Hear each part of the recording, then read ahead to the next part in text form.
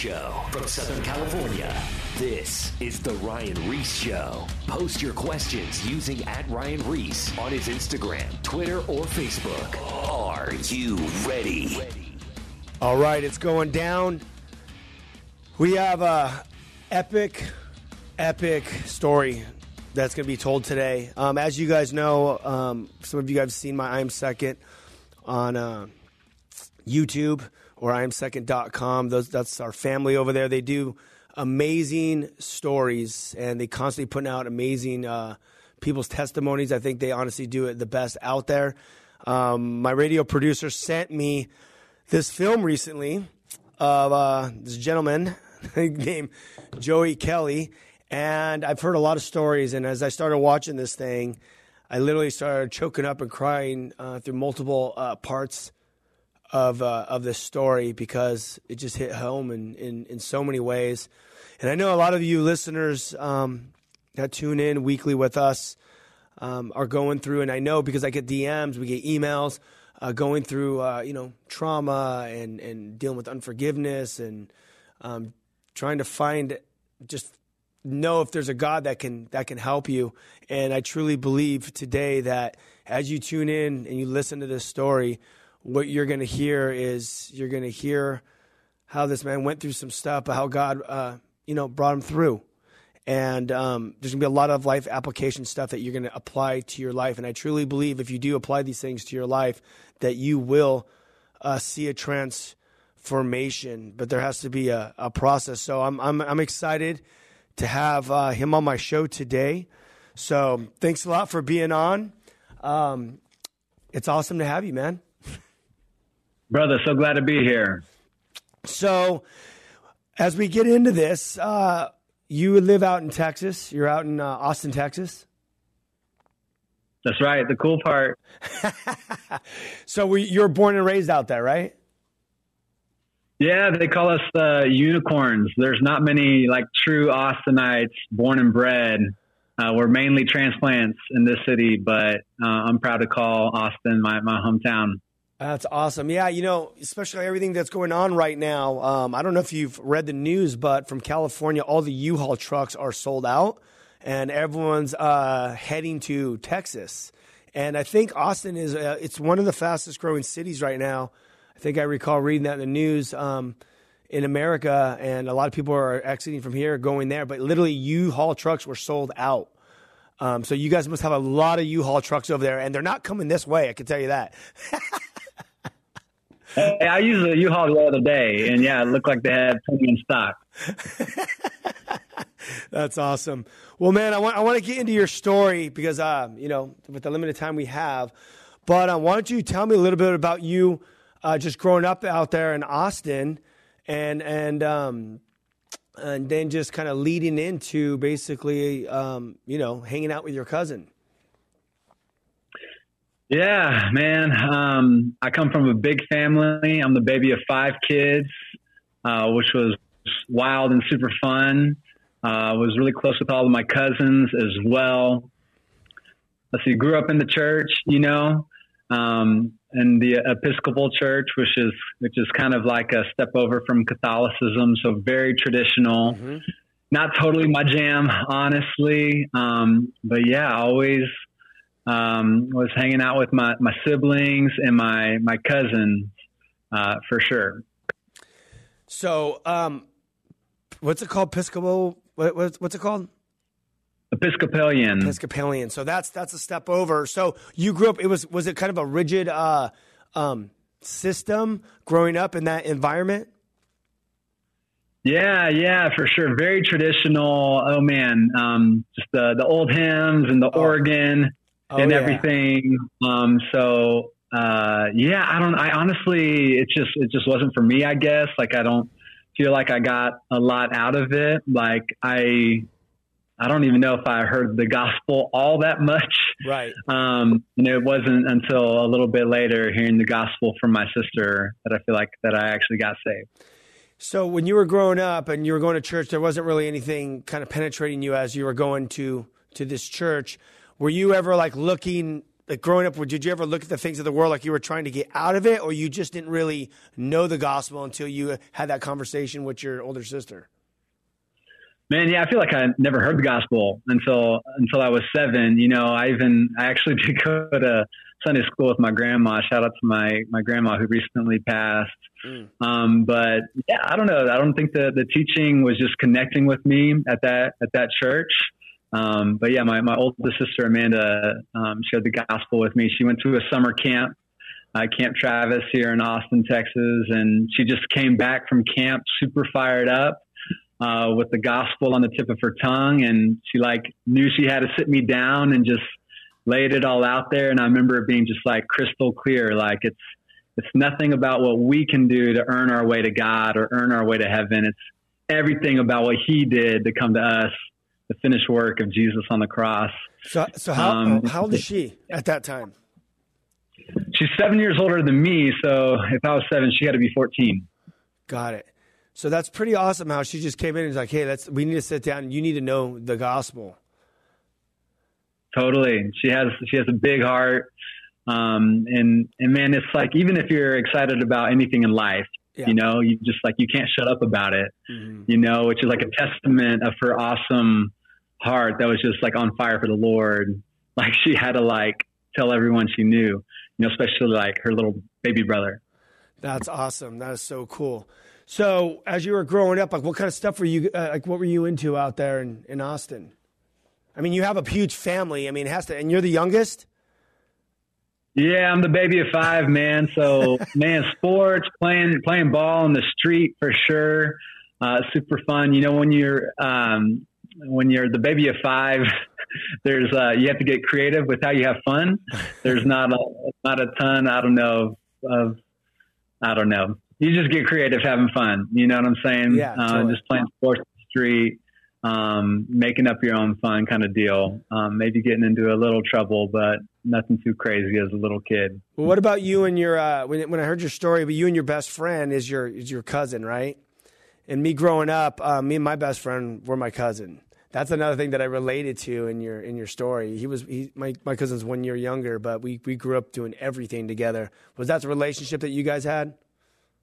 Yeah, pretty much. You know, Mikey was 3 years younger than me, but he lived 3 blocks away. And cousins, like you said, man, they're the best because it's like your brother meets a friend, you know? Yeah. And when you get annoyed with each other, y'all go to your own homes. You know, you have lots of sleepovers too, but yep. Your brothers get more on your nerves than your cousins do. You know what I'm saying? It's more like a friend, it seems like. I know. I just got back from breakfast with my brother, and he was getting on my nerves a lot, you know. We're a cousin. It's different. Hey, I hope he watches this and calls you out for that. No, it's so true. Cousins are awesome.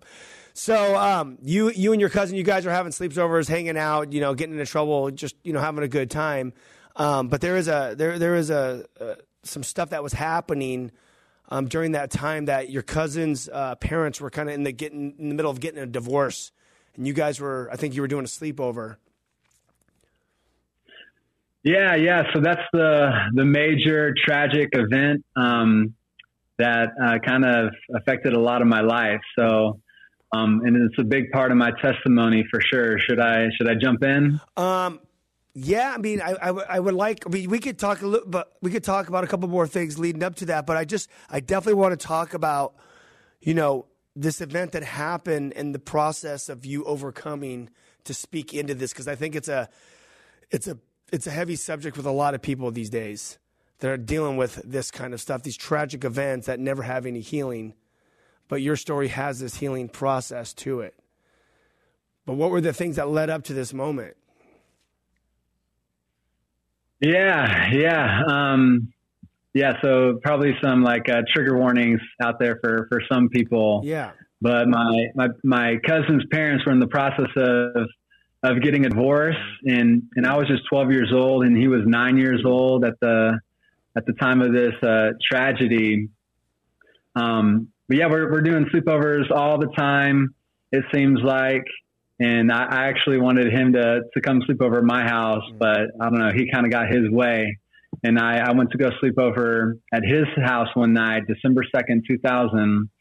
And the night that I happened to randomly be spending the night with him, about to drop a bomb on your viewers here, is a night that his dad, who had been kicked out of the house, broke into the house, and I can give however much detail you want me to later, but he ends up murdering his wife with a knife in her sleep, like a surprise attack in her sleep.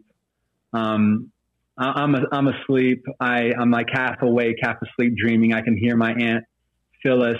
She's screaming for her life. I'll never forget. She's screaming, "Mikey, Joey, help, please, anyone, God, help." Wow. Over and over again. And Mikey pulls, I'm still not fully awake. I'm like, I feel like I'm half awake, half asleep again. And Mikey tugs on my leg and he says, "Joey, come help, come help, come help." And I follow him out in the hallway. I'm like, "Mikey, what's going on? What's going on? What's going on?"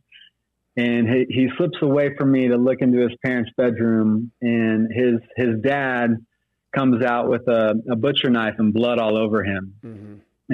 And he looks at me and he looks at Mikey, and this man, he's a big dude too. He's probably 6'2", 240, proceeds to tackle his 9-year-old son who's tiny, and he stabs him in the chest and he slits his throat multiple times right there in front of me. And sorry to give some of the gory details, but this is really traumatic. I mean, you guys are, this is like the crazy, this is like you were saying, it was like out of a horror film. Here you are, he's 9 years old, you're 12. That's right. And you wake up in the middle of the night and all this stuff starts happening. You gotta be in shock, almost like paralyzed almost. Totally. There was a moment of that, when Mikey is being stabbed. I like to reflect back, like I swear, like I wanted to help, but I physically couldn't move, and like a professional would tell me, like that was me being in shock. Right. I couldn't move. I couldn't even like run for my life. I was so frozen, solid, stiff, to the point where my Uncle John just slowly got up off of Mikey and slowly walked over to me, slammed me against the wall. At this point, like a light flashing before your eyes kind of thing. And I just remember thinking, okay, this is how I die. And I think I can see myself in the screen here. I put my arm up like this, and I'm a believer at this point. I feel like I'm talking to God, and I'm at this point just saying, "Lord, just make it quick. I just want to make me just die quickly." And I completely had given up on my life, and he tries to stab me in the chest, but he ends up going through my arm. My arm happened to just kind of block it like a shield. Right. And the knife went through my arm, and it just barely scratched my chest. And he's just trying to stab me real quick multiple times.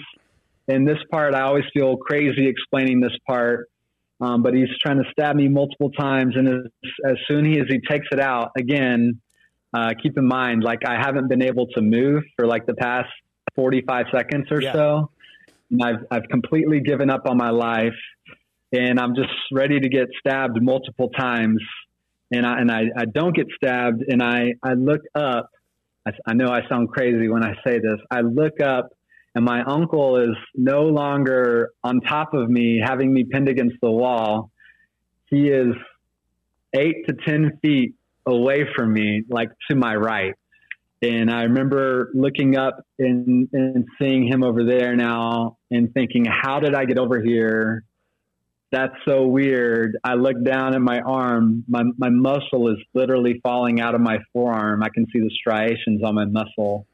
And I like put it back in my arm, and I'm like, okay, I think I got to hold this like above my heart. And I run downstairs, but I believe in miracles just as much as anyone in the world, I would say, because I experienced one that night.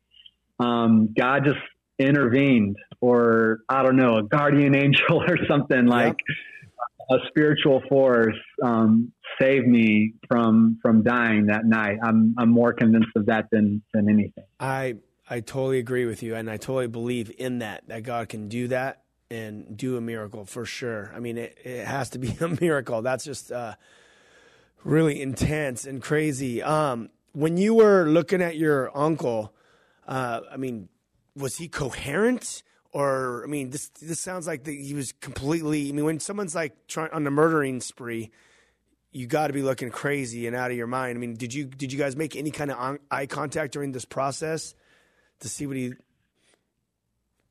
Yeah, it's crazy you asked that because I run downstairs, I grab the phone and I dial 9, and my hand is literally going like this 9-1.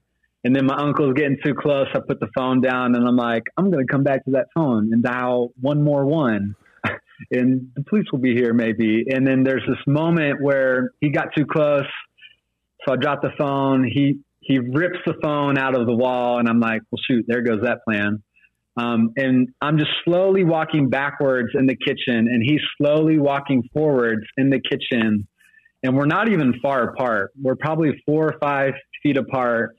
And I'm at this place where I'm begging for my life. I'm saying, John, you don't have to do this. Please stop. Like, you don't have to do this. You don't have to do this. Like, I don't know, begging for my life. Yeah.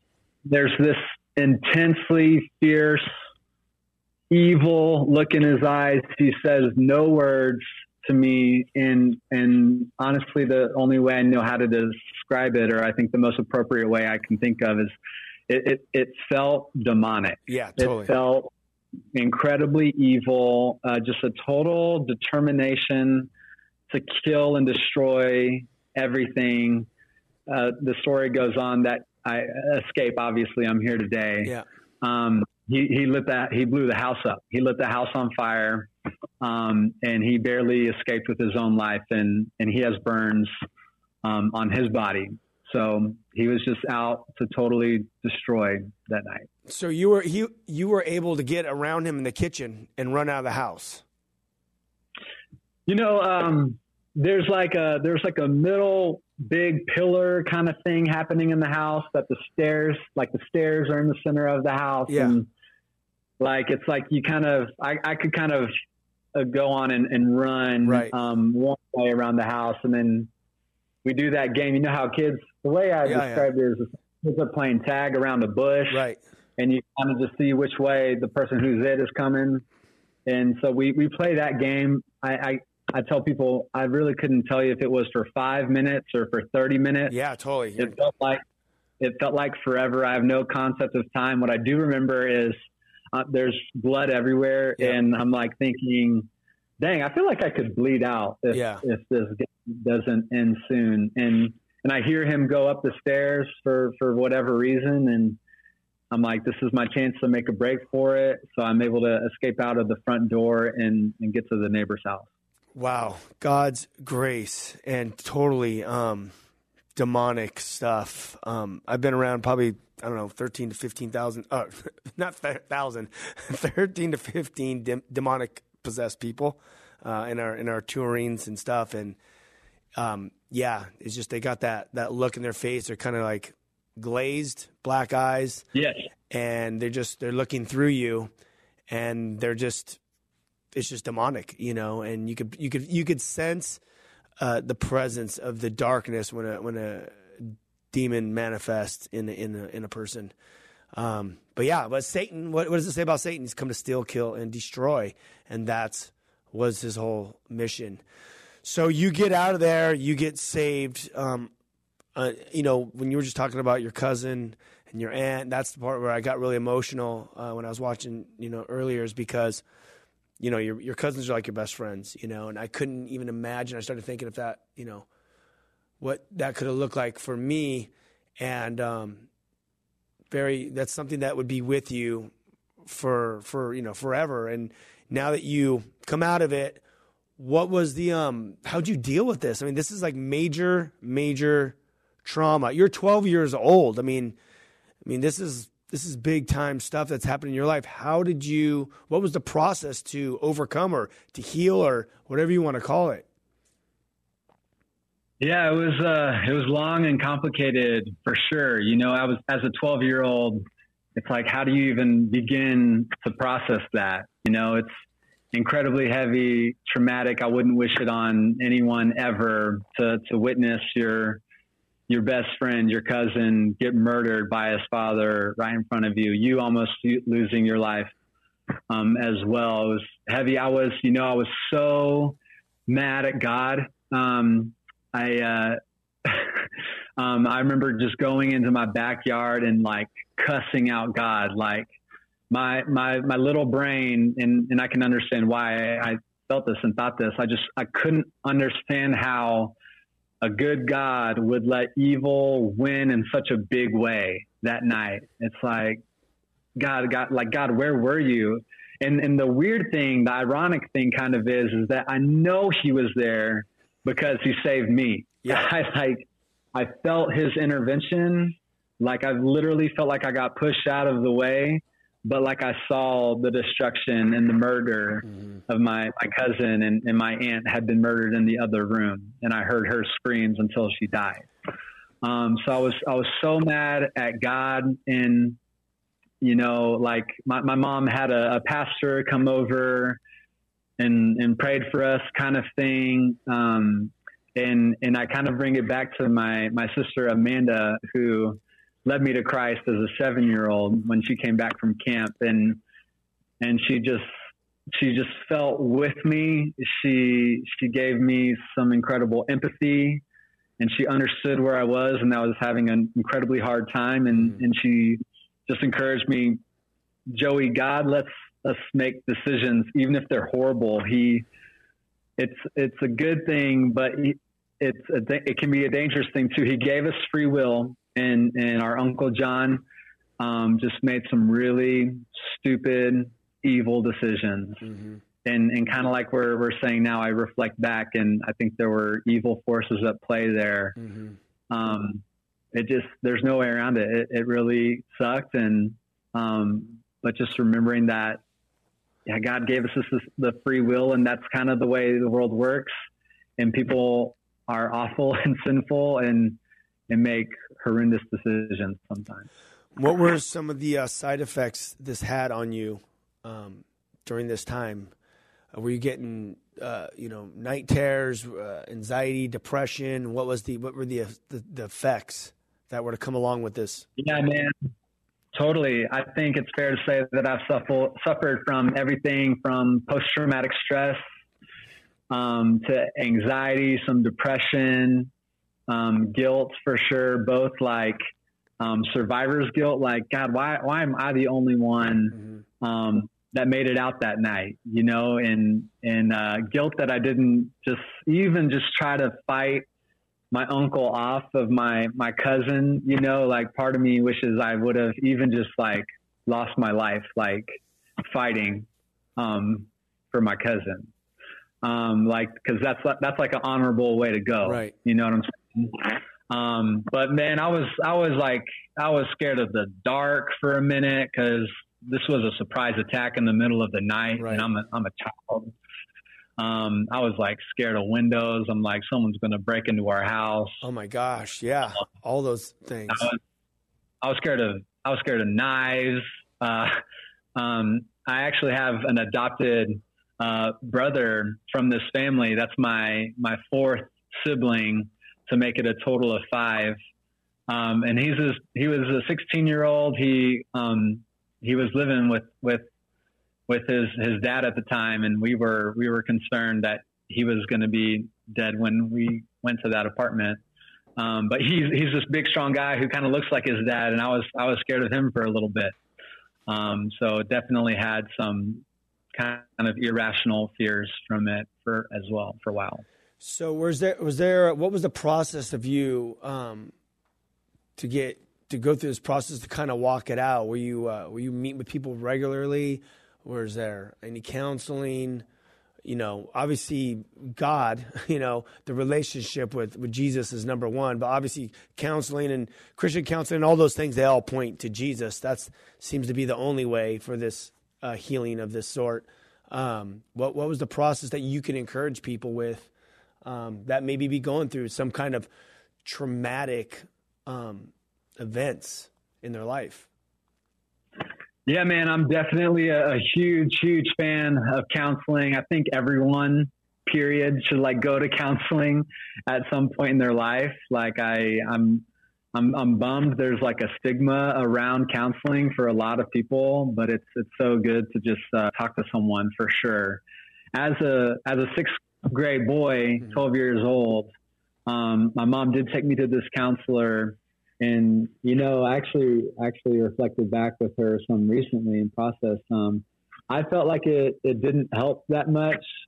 But my mom encouraged me recently. She said it actually did help a lot with my PTSD, and I did overcome like a lot of my fears of, I don't know, the dark and being around big windows or whatever, knives. With that being said, like, I do think I, bottled a lot of stuff up, and all of my siblings are actually amazing believers and did all these incredible things in high school, so I try to always be involved with like the youth group kind of thing and FCA.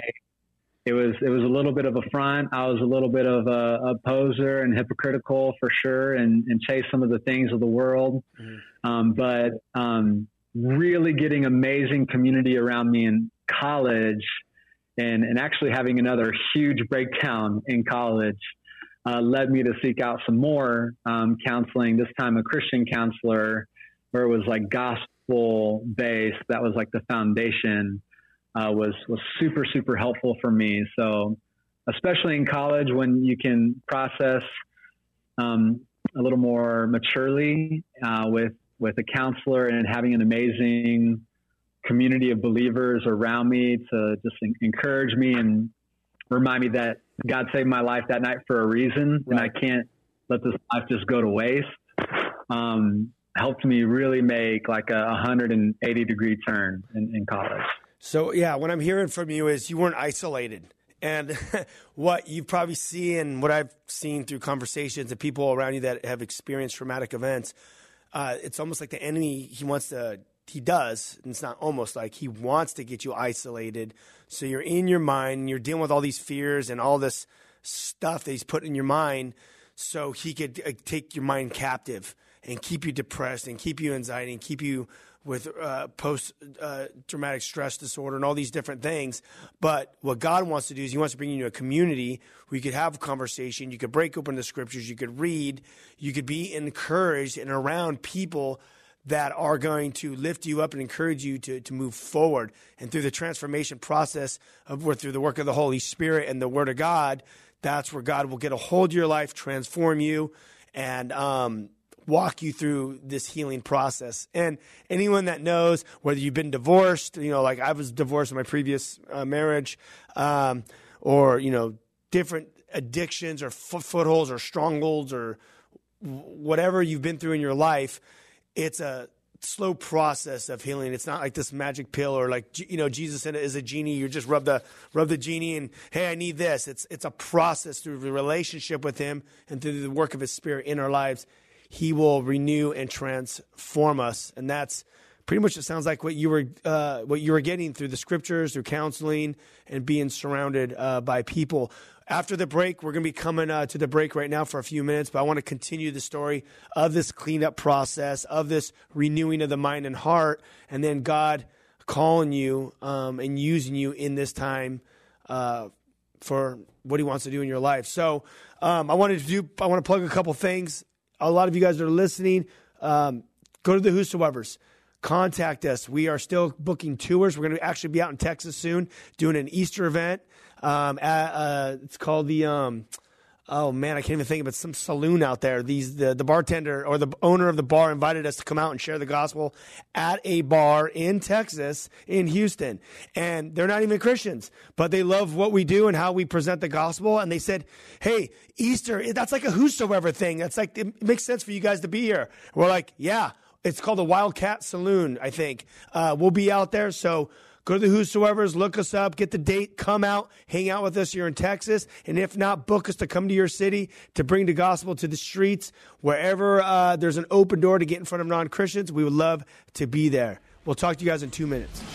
More of The Ryan Ries Show coming up. Post your questions at Ryan Ries on his Instagram, Twitter, and or Facebook. Hey, it's called the Wildcat Saloon, right? We're going to Montana to Great Falls. Are you sure? Yeah. We're going to pick up Sonny. He's the co-founder of the Whosoevers movement, so this is going to be sick because I haven't been on a Whosoevers tour with them forever. We can't get into schools. Let's just go to what we know, skate parks and whoever will have us. This is a tour in the middle of the pandemic, so these are the obstacles that you're going to run into. This is our only last day to get the word out for kids. Because tomorrow, if they don't know it's tomorrow, then they ain't going to be able to make it. We're going to get the flyers out to them today, and that goes down tomorrow. The whole community of Great Falls, Montana is going to come out. Everywhere we go, people have heard about it. It's been all over the news, and they all said we're rolling out.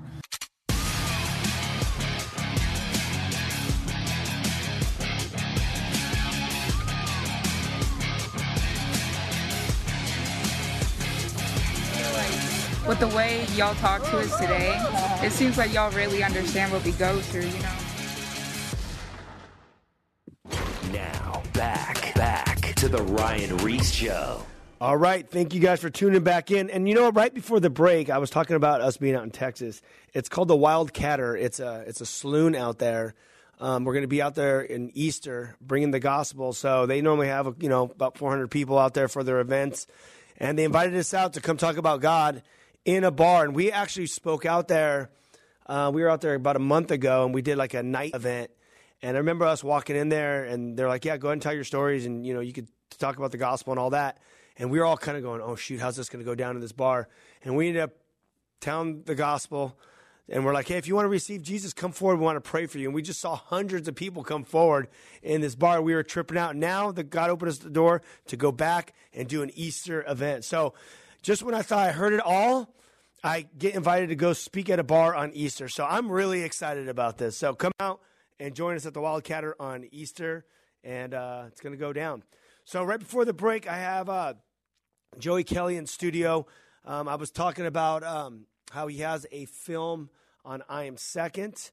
So definitely go out to IamSecond.com and check out all those cool stories as well. But Joey, right before the break, we were just talking about how you were going through this healing process.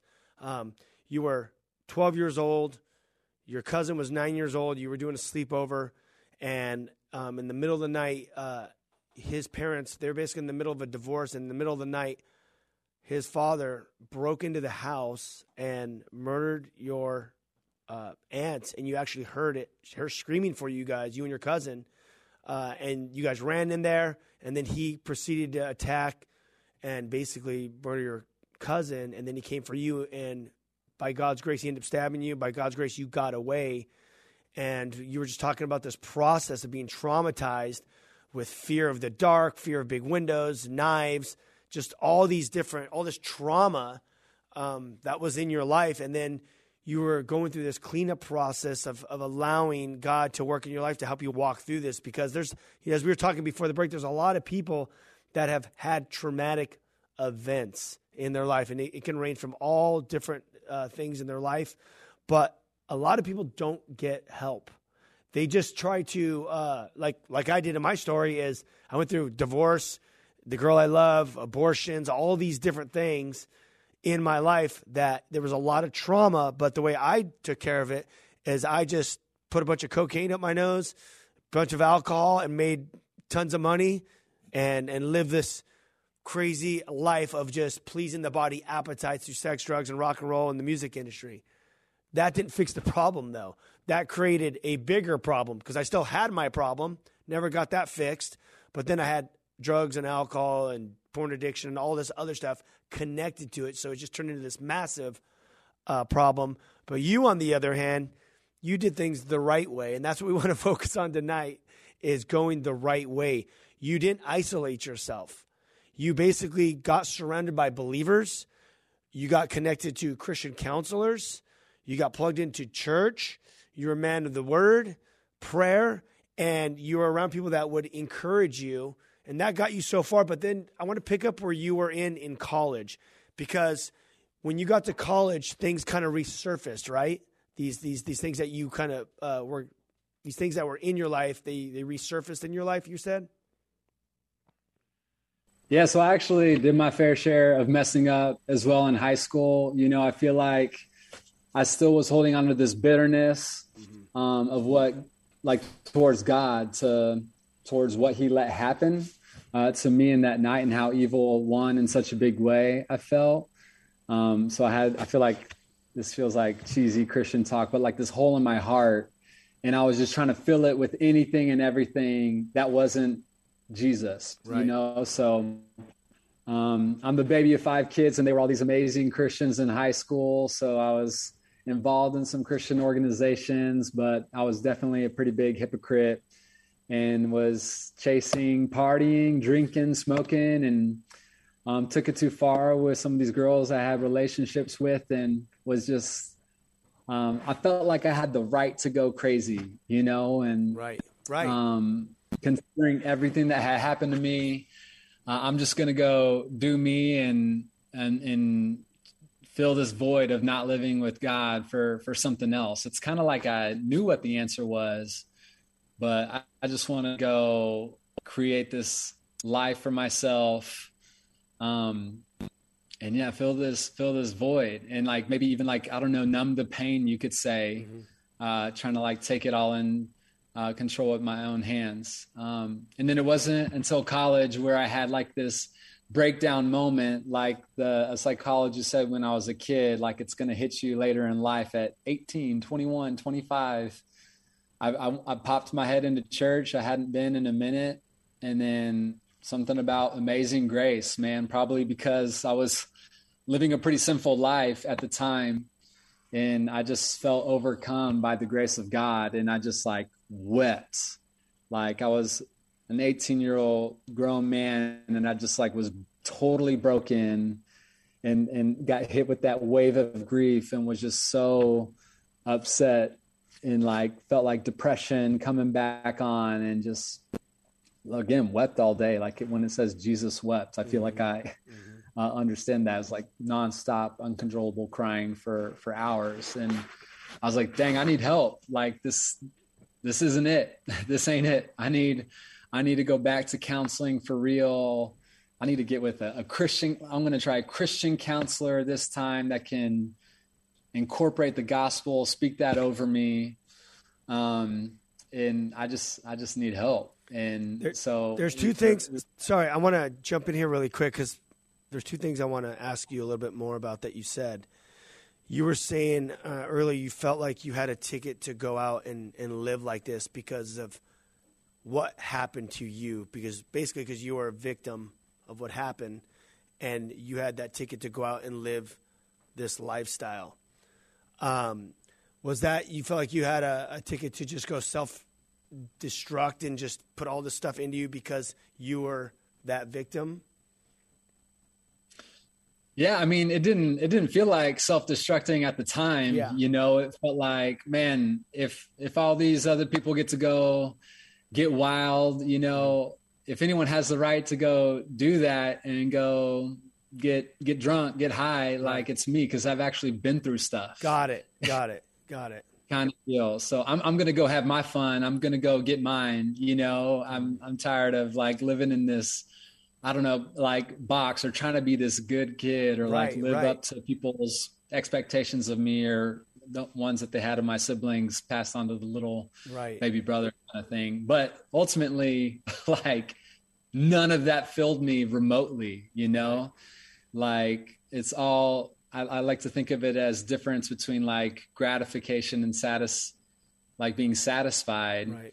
Satisfaction. It was like just very temporary highs, temporary funds, and it just leaves me feeling like even worse always than I felt before. So it just left me feeling like nothing, like I was like a shell of a person. And what about the waves of you saying that, how your psychologist or your counselor said that these waves would come back when you're 18, you're 21, and they'll keep coming back through your life. How how would you speak to people that are going through that? Because I personally, like, I've talked to people where they're doing good, and then all of a sudden there's just like it's like another episode of their past. What would you like to say to people that are dealing with that? How can they overcome those moments? Yeah, sure. That's a good question.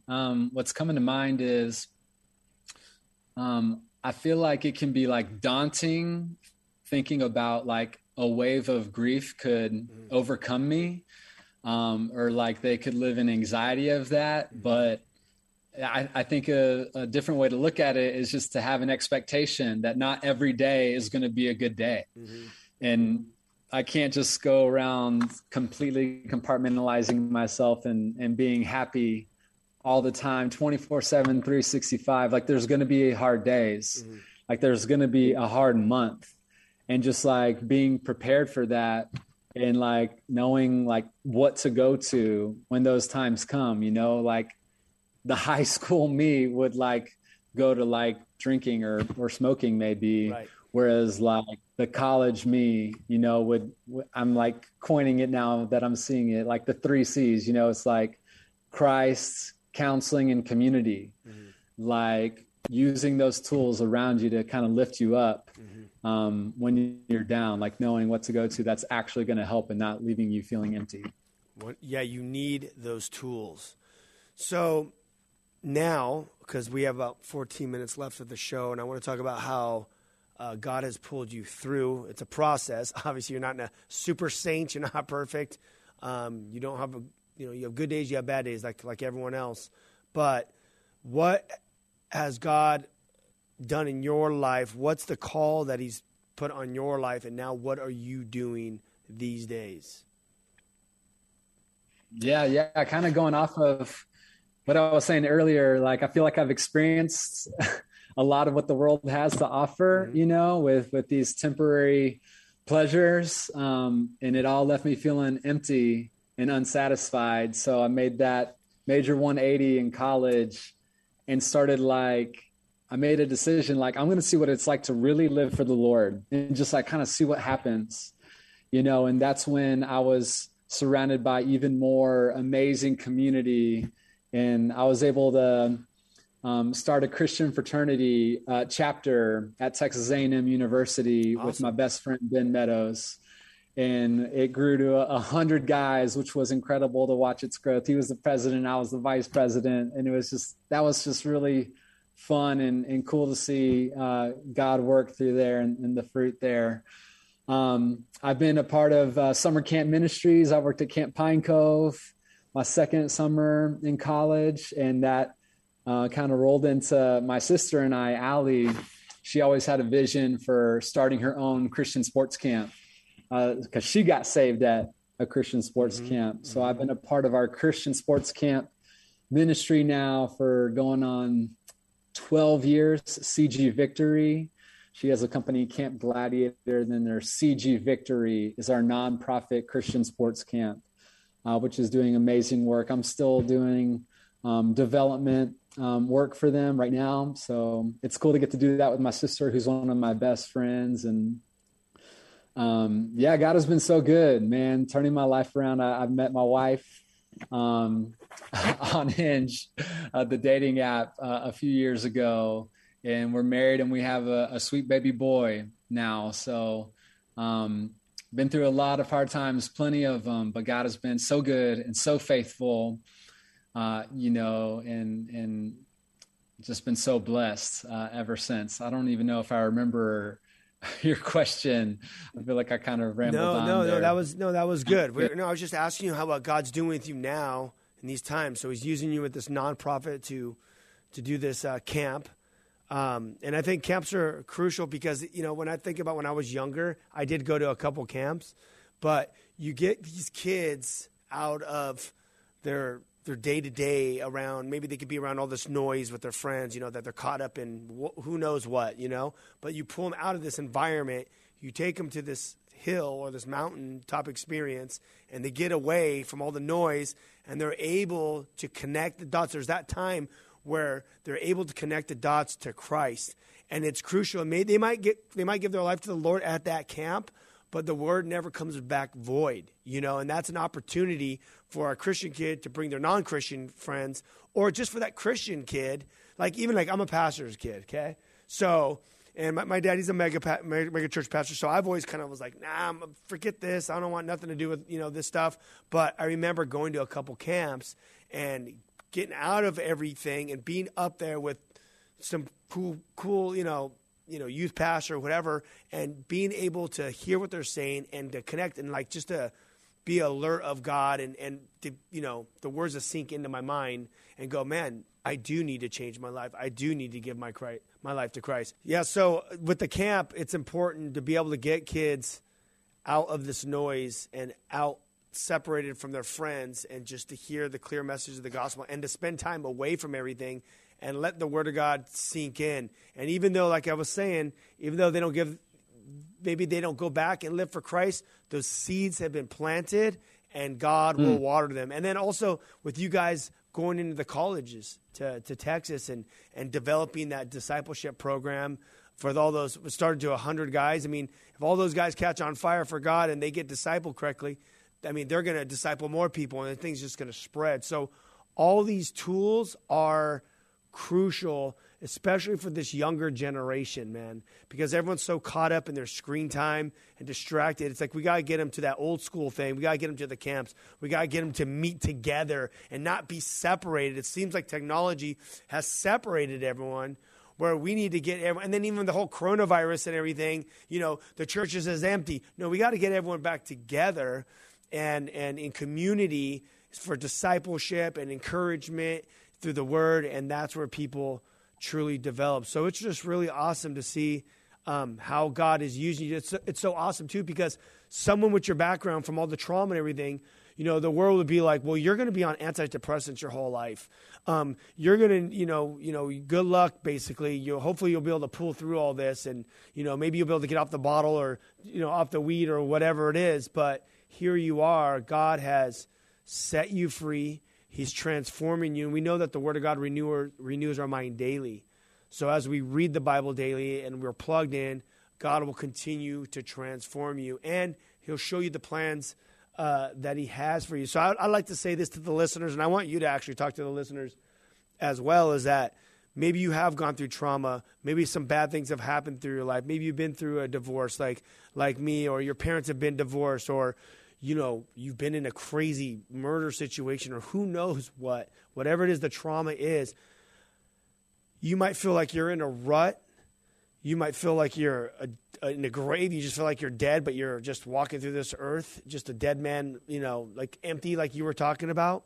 God can transform you. That's not the life that you have to live for the rest of your life. God can change you, but you have to trust the process, and you have to ask for forgiveness. You have to receive the forgiveness. You got to receive His grace. You got to press into a relationship with Him and talk to Him and use these tools that he was talking about. These tools, Christian counseling is good. Go to the church, go meet with a pastor, have them lay their hands on you and pray for you. Anointing you with oil, it talks about in James that they will be healed if they confess their sins.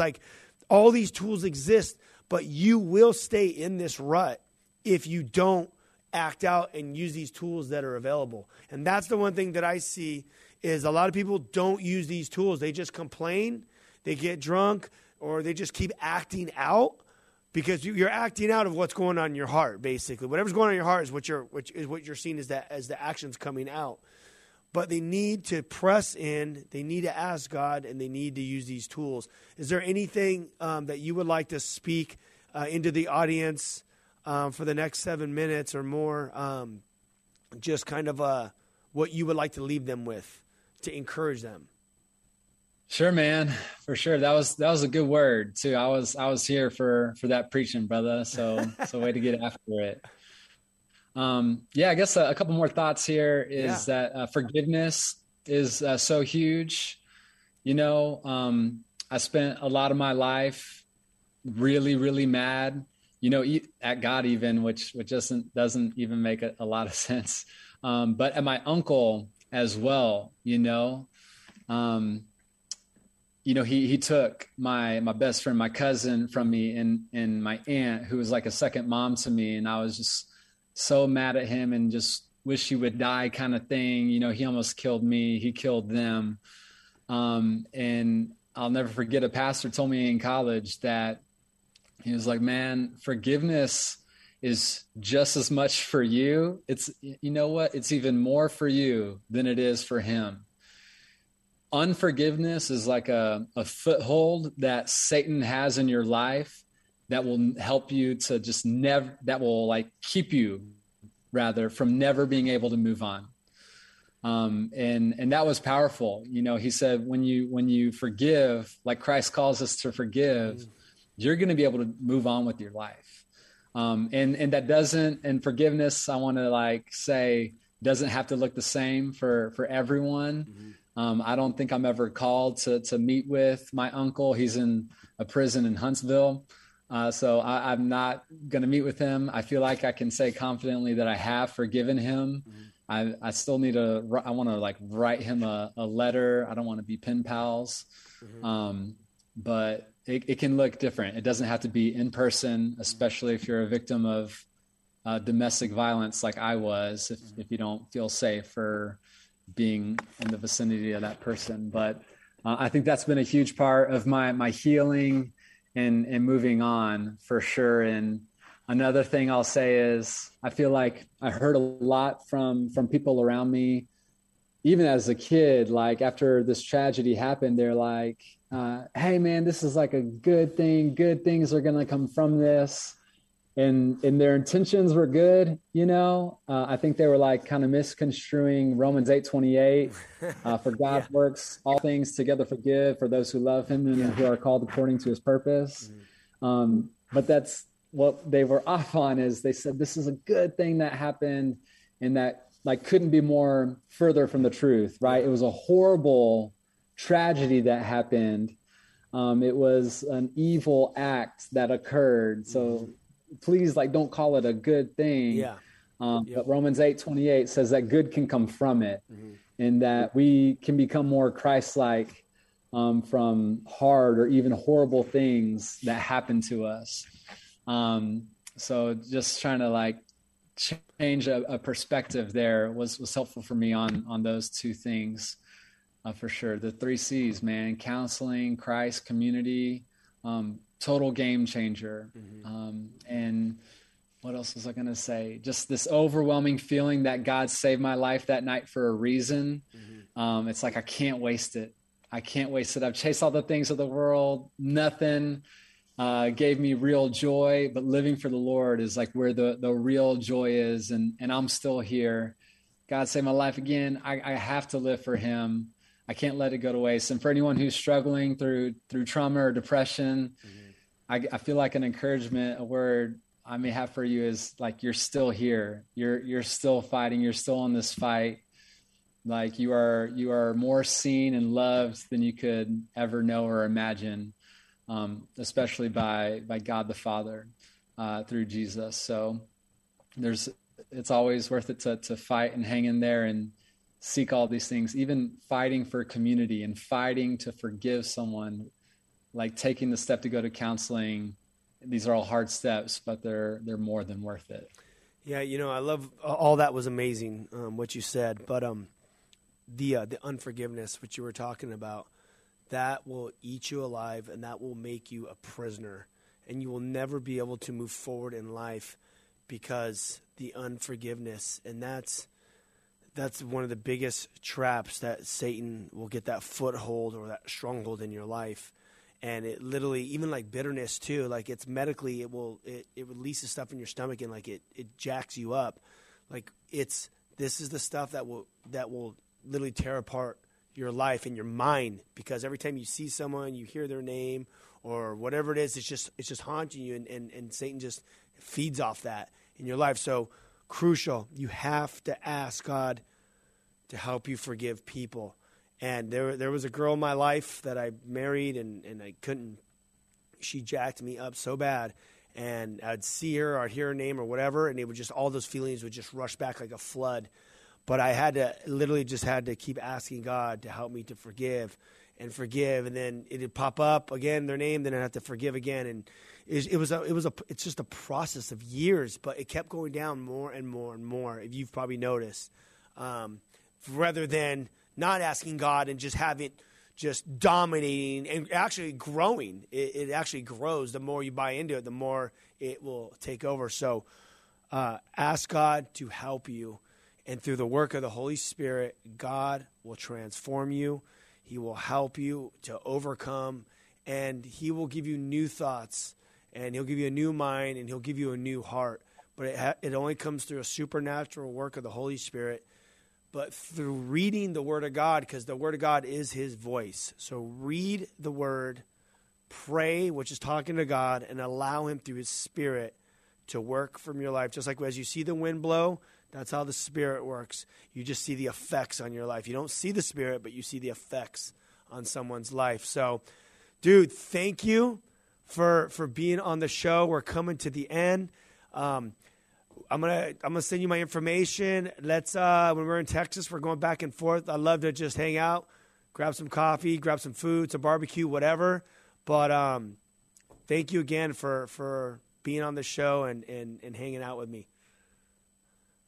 My guy, thank you so much for having me. Really appreciate it. Have a good time. Awesome, man. All right, you guys. So go to whosoevers.com, get all the past radio shows, go to our YouTube, click, follow, and you could get shows for the last, I don't know, man. We have these things have been on the radio for about 6 years now. Click, get all the shows, and go to I Am Second and check out all their testimonies. Peace.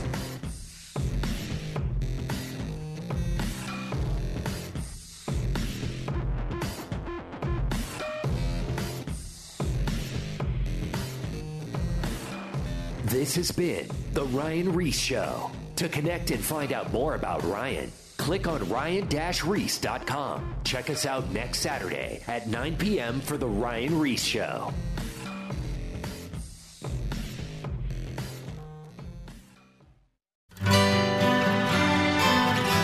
The Historical Jesus Podcast is the sweeping saga of the life and times of Galilean Jesus of Nazareth, as well as the faith, religion, and church founded to honor and disseminate his acts and teachings.